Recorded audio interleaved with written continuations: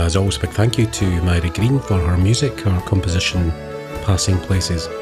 You can find out more about Myra Green and her music at myragreen.com, or pop onto my own website bonnytours.com and follow her story from there.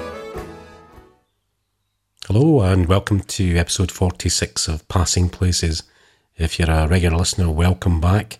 And if you're new to Passing Places, I say every week it's my personal diaries of my travels around Scotland, mainly by motorhome, but also by motorcycle, and with some hill walking thrown in for good measure.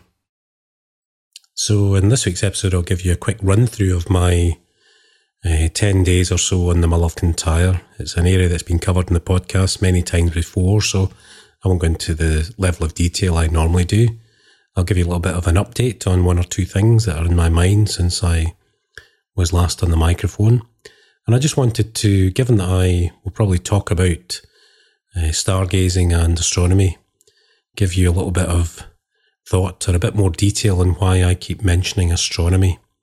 And that's probably the focus of this week's episode. So if you listened to the last episode, you heard the interview with Glenn Moyer, and he arrives in Scotland on Thursday, I think. And I had a great conversation with him. I was in the van on the campsite at Moosedale, which is on the west coast of the Mull of Kintyre, with great views over to the island of Gia and Cara, and behind you've got the views of Islay, and over to the right, island of Jura. It's one of my favourite little campsites, and I stayed for 3 or 4 days, and the weather was pretty reasonable, and there's a fantastic little shop there. The guy opens at, I think, 5 in the morning or 5:30 in the morning, and he's stocked full of everything you'd ever need, including fresh bread and things. So it's a favourite little site of mine, right on the beach, and there's only 11 or 12 pitches. But I came back down after 4 or 5 days to pick my daughter Caitlin up because it was the Easter holidays, the school holidays, and I spent one night on Loch Lomond side at the Camping Caravan Club site at Luss. Pretty uneventful 24 hours. We had some poor weather, some rain came in, and when I talked to Caitlin, I said, look, we've got 8 or 9 days here, what would you like to do? And she decided that she would like to go to Point Sands, which is another site. It's only 10-15 minutes further north in the Mull of Kintyre from Moosedale. So we headed back another 2.5-3 hour journey up the side of Loch Lomond and over to Loch Long and up the Rest Me Thankful and round to Loch Fyne and Loch Gilphead and down to Tarbert, and arrived at the Point Sands Camping and Caravan Park. And it's a place I go quite often, and it's one of my favourites again. It's right on the beach, and you've got the same islands, slightly different angle, but fantastic sunsets. It's one of the great things about the Mull of Kintyre is you get these fantastic sunsets. And you might have seen on the Passing Places group, I spent a bit of time with my neck pointed skyward to watch the International Space Station go over. Posted a little video on the Facebook group, and I also made a video from the beach on one of the mornings, which again is on YouTube. If you type in Kevin Scullion, you'll find it, or go on to the Passing Places podcast Facebook group and you'll see the video there.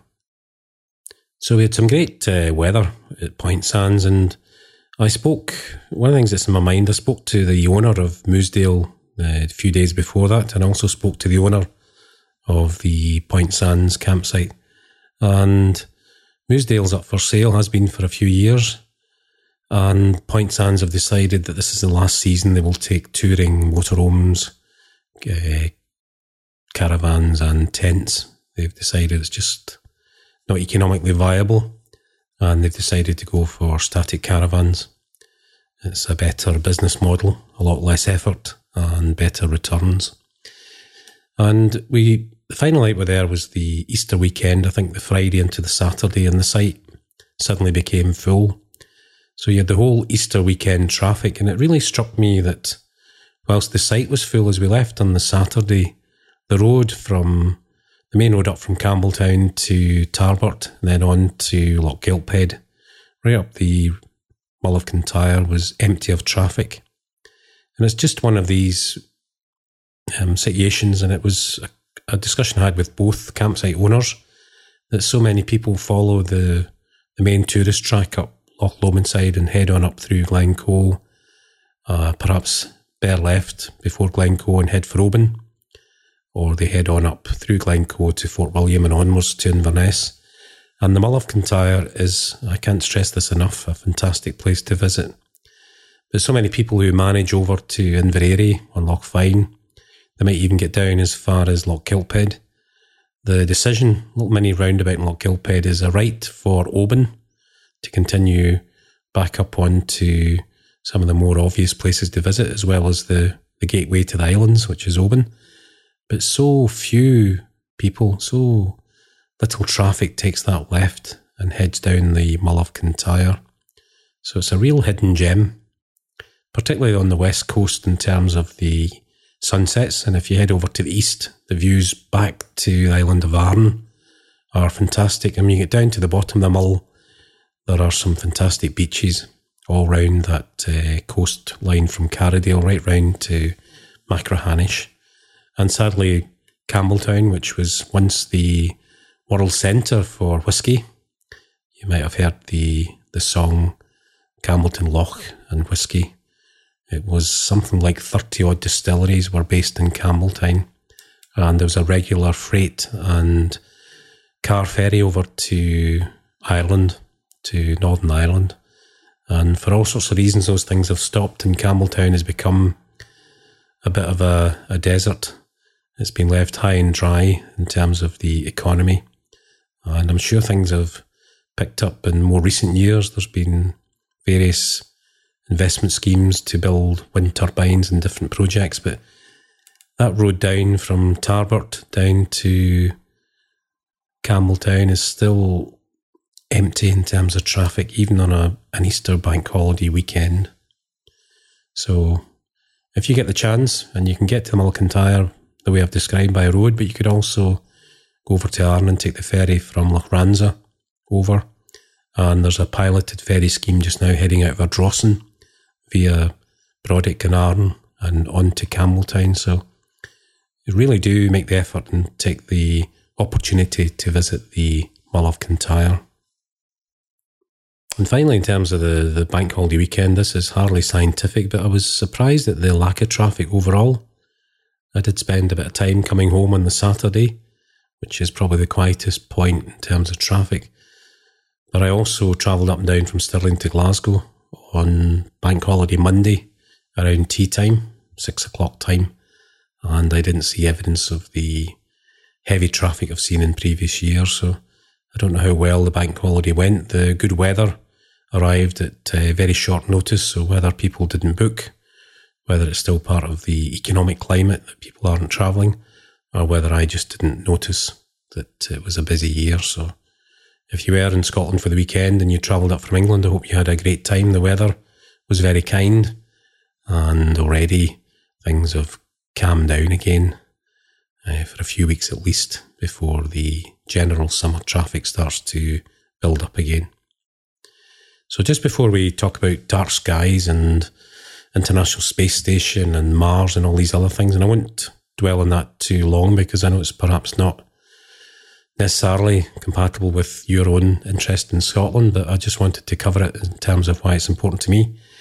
A couple of things I just wanted to mention was, I think 2 episodes ago I mentioned the Commonwealth Games. I was sitting in Maxwell Park down in the south side of Glasgow, and I just heard the news about the Red Road Flats, which are one of these dreadful housing developments which was planned in the 60s, that they were going to be blown up as a piece of entertainment, a spectacle for the opening ceremony of the Commonwealth Games. Well, you probably, if you heard the episode, that I wasn't keen on the idea at all. So thankfully, many other people signed the petition online. There was quite an uproar about the idea of destroying people's homes for entertainment, and that whole proposal has been cancelled, so common sense prevailed.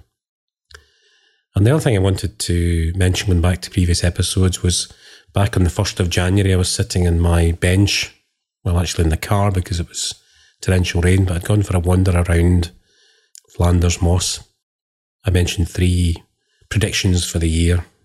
A bit tongue-in-cheek really, or a bit of fun, but two of them were about astronomy in terms of this week's topic. I was suggesting that it was only a matter of time that this year we would discover an Earth-like planet.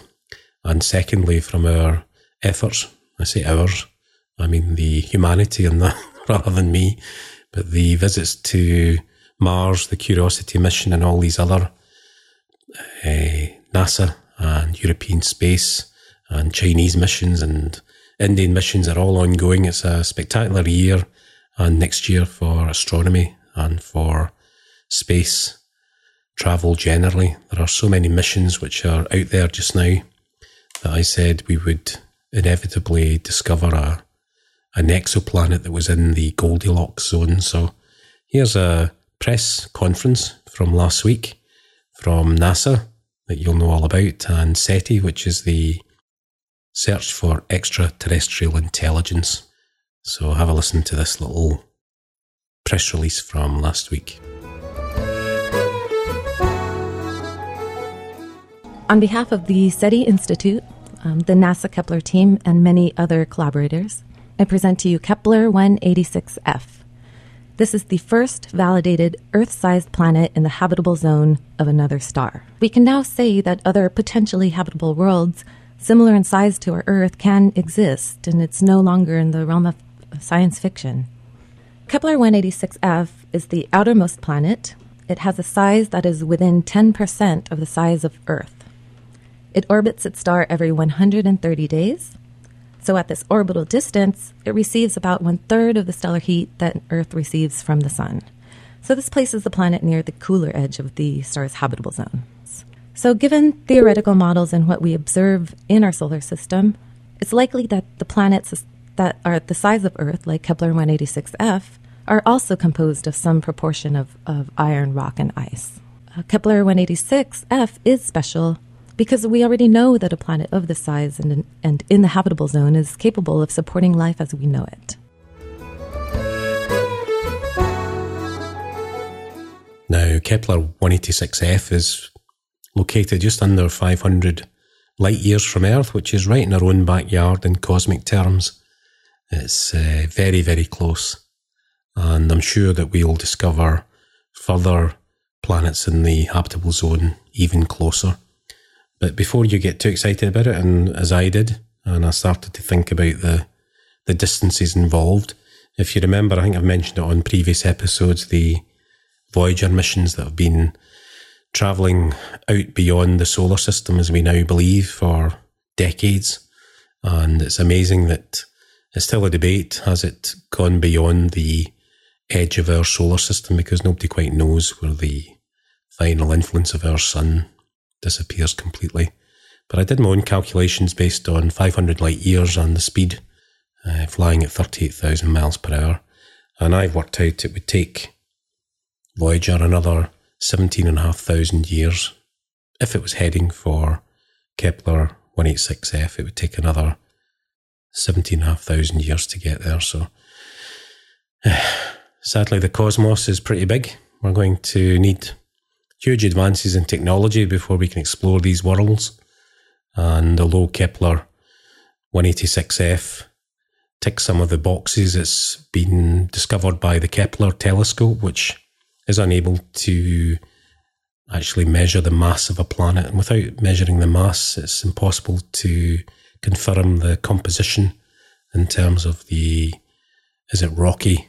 Is there oceans or liquid water or whatever? So it might take Hubble or other telescopes a bit of time to try and home in on this particular planet. But what a piece of news. That's just an amazing start. And I'm sure over the coming years, I've said it's a bonanza over the next 18 months or so for space exploration, particularly the planets. But this whole journey, the journey of discovery to find exoplanets, is really, for me, very, very exciting. So in terms of this week's topic about dark skies and stargazing, the reason I wanted to mention it was I was thinking, is it just because I am a bit geeky and I like science and I like the my mind wandering about the universe and the cosmos and the meaning of life. But it's also, if you travel around Scotland, and particularly as a solo traveller, and if you look at the Passing Places Facebook group, we've had a little discussion today and photographs about sitting on benches. And I do spend a lot of time just letting the world pass me by, whether in a forest, waiting for 20 minutes, half an hour for wildlife to come to me, or sitting on a beach and watching a sunset. But I'm always interested in the fact that on average, just to make this simple, half the day is dark and half the day is light. So if you want to enjoy Scotland, then the hours of darkness are almost as important for me as daylight. And if you've got your eyes open and you look around you at the most spectacular views in Scotland, you'll notice that at least half your view is the sky. So it makes perfect sense for me to be outside the van in the hours of darkness to look at the sky. And one of the great things about the more rural areas of Scotland is without that horrible orange sodium lighting that we have throughout the central belt and in most built-up areas in most countries, there's artificial lighting. You suddenly realise that cloud of artificial lighting, once that's gone, you've got an amazing view. And it takes maybe 5-10 minutes for your eyes to fully adjust. And on a clear night, you can see the stars. And the sky above is often full of satellites tracking around and various planets in the sky. And given the age of technology we're living in now with mobile phones and the internet, I can easily, with 2 or 3 apps, work out where the planets are and when satellites are going over and when the International Space Station is due to be seen from the UK. So I really do like the dark skies. I mentioned on the Facebook group today, I think on my own page on Facebook probably, that I'm really keen now that the observatory's open down at the Dumfries and Galloway Dark Skies Park. I'd love to go down there. Don't know how they'll cope with a Jack Russell after midnight, but I'd love to go down there and look through their telescopes and see some of the stars a little bit up closer, even the planets or whatever. So that's what I like to do when I'm out and about in Scotland, is get to the more remote areas and get off-site. Before I'd gone over to the Mull of Kintyre, I'd spent a bit of time looking at campsite reviews online. And this is related to my frustration and annoyance about sodium lighting and street lighting generally. I started reading reviews about sites all across Scotland, trying to decide would I go east or west. And I came across a review from I don't know if it was a male or a female or a family, whatever. And there was a line in there that said, I felt safe. This was on a campsite. And the context was that they had a barrier entry with a card, and that made this person feel safe. Now, the fear of crime is what really is the big problem in the UK and probably in other countries as well, this fear of crime. And when you hear about incidents of crime, it just adds to that fear. So I'm on these sites and they have lighting all around, lighting up the pathways, toilet blocks fully illuminated all through the night, and I find that really, really difficult. I don't think it's necessary. I think, to be fair to people who use campsites and caravan parks, if you have children, I think safety is a big important issue, particularly during the day. And if you are infirm or have a health issue, then there are other accessibility issues that are really relevant. But if you don't fall within either of those two groupings and you want to go out and experience Scotland, do you really want to be, in some sort of sheltered environment when you could be 200 yards up the road and have a totally unique experience?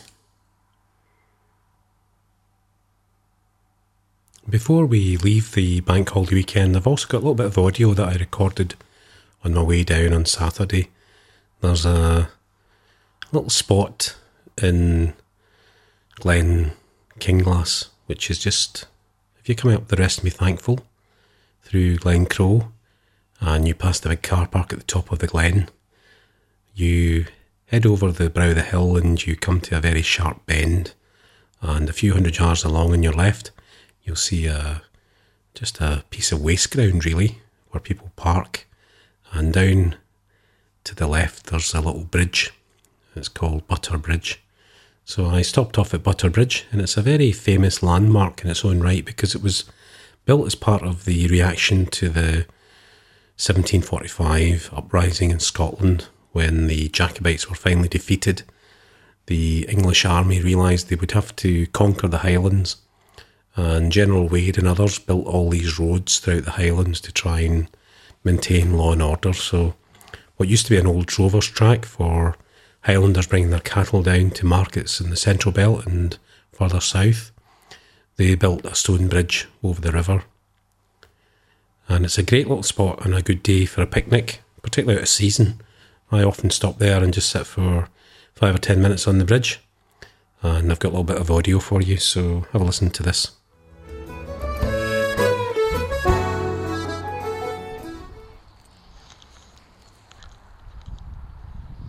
Well, you join me down at Butter Bridge, which is on the 83 once you come up the Rest of Me Thankful, the Glen, which is Glen Crow after Arrochar.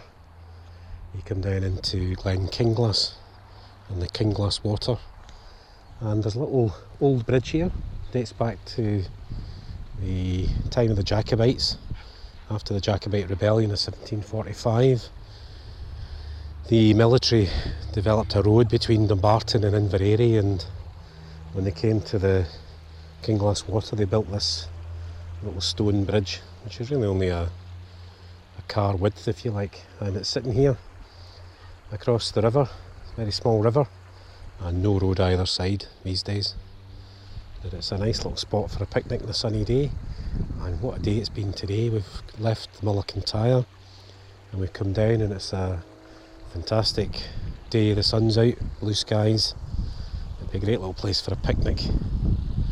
So we're just heading back. I'll tell you all about Mull of Kintyre on the podcast, but if you do come up the 83 to Inverary, you can easily miss Butter Bridge. It's a nice little place, nice little quiet spot that you can stop. And Caitlin, my daughter's down paddling the river. She's taking her shoes off, and the water's probably freezing as it comes off the hill. So we left Point Sands this morning, Easter Saturday morning. The site was full. What a transformation from the first few days when I arrived in Mull of Kintyre last week. Everywhere's that bit more busy with Easter traffic, and I thought I'd come down on the Saturday rather than get caught up in the heavy traffic on Sunday or Monday. So I'm going to put the van back for a day or two, and then I'll head off again on Monday or Tuesday. So as I say, we're just down by the river, just wandered down a little bit closer. Sure, there's a few little trout in here, as well as 12-year-olds. Is it cold? Freezing. Do you want to take Skid in with you? If you want to. Here, take his lead.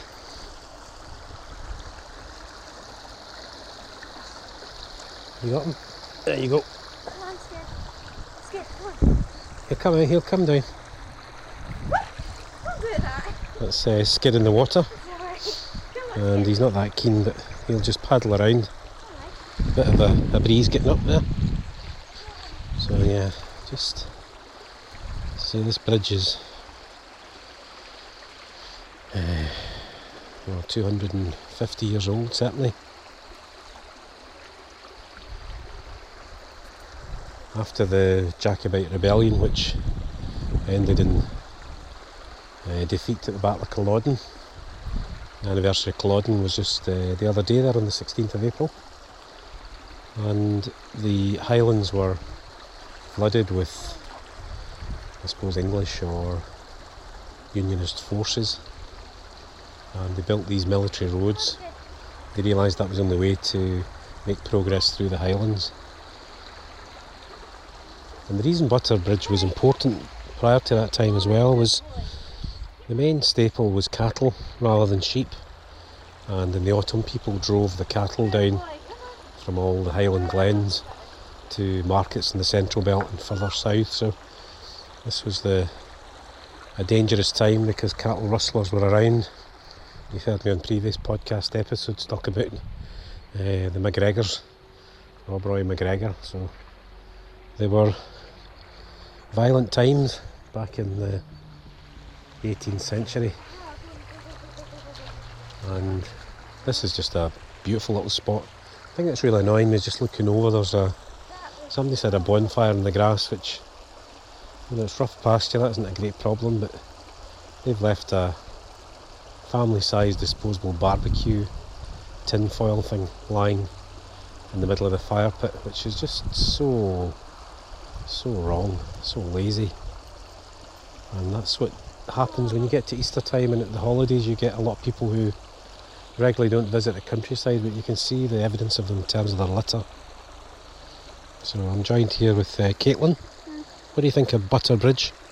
Nice. Nice in what way? I don't know. Your feet cold? Yes. How cold? Freezing cold. There was no trout in there to tickle your toes? No. Not sure that Skid liked it either, did he? No. No? You sort of wrapped around your legs. Skid, come on. Maybe we should have had a picnic and sat here for a wee while. Uh-huh. That might have been quite nice. Do you have anything in the On van? a sunny day. Do we have anything in the van? I'm sure we could rustle something up. But we've got to get the van back before it's too late as well, so Sorry. we should head off. You get your feet dry and then we'll leave in the next 10-15 minutes, yeah? Yeah? Fine. Okay. You can sense the enthusiasm in her voice there. Whoa.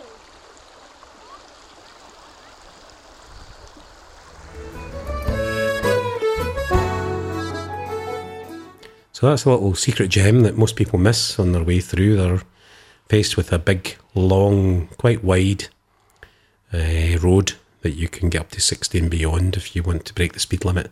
But before you do that, just pull into that area and have a little 15-minute stop or even a picnic on a good day and enjoy the atmosphere at Butter Bridge.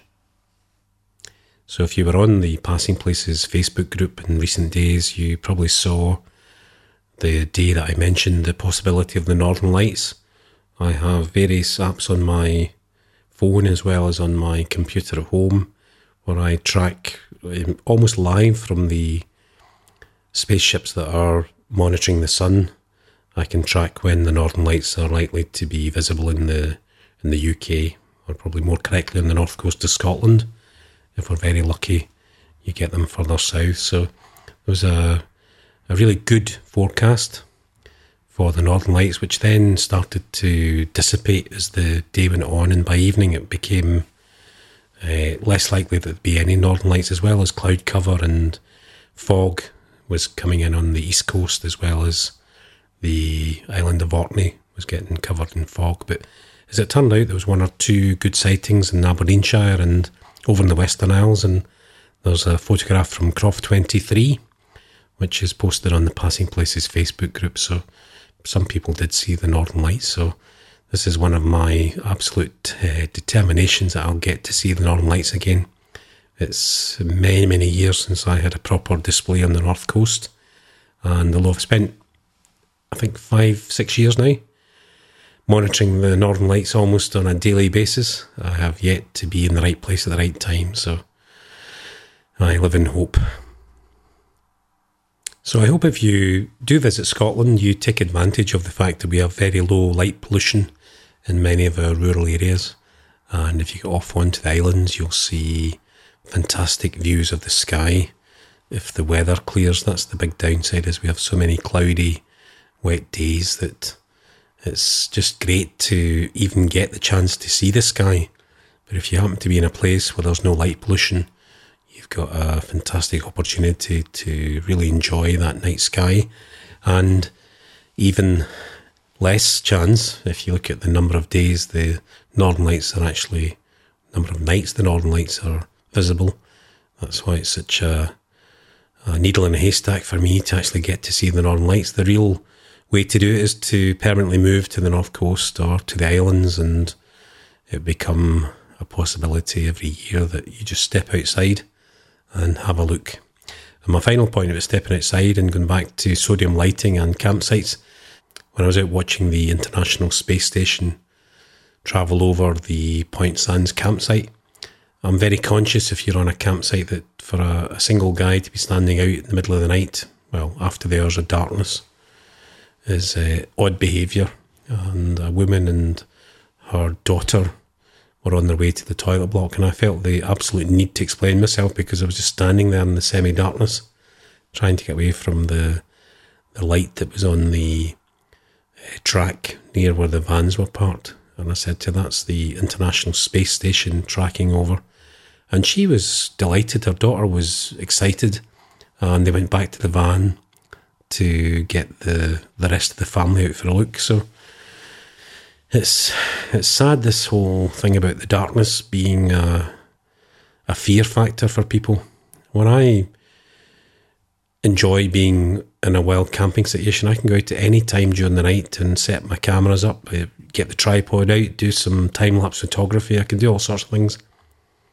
And I just can't do that on a campsite. It's not practical because you would be seen as being very odd, as well as potentially upsetting people in terms of their privacy, or the hours of darkness equate to silence as well. So it's just a little bit frustrating for me that so many people visit Scotland and never put their head skywards and have a look. And the real way, if you want to really enjoy the nightscape, the dark skies, the stargazing, is get off grid and get yourself to a place where you can really spend a few hours, maybe have a wee power nap during the day if it's going to be a clear sky, and go out during the night and just lie down on your back and watch the stars for a few hours. Anyway, that's my tip for how you might enjoy Scotland from a different perspective. And I'll bring this episode to a close. And as I say every week, if you ever visit Scotland, and Glenn Moyer's in my mind, I'll catch up with Glenn once he's clocked up a week or two of his visit. I'll catch up with him somewhere in Scotland. But if you're ever in Scotland, I hope I can bump into you somewhere in your travels. And in the meantime, stay safe, and I'll play out with Myrie Green's music, her composition, Passing Places. Thank you.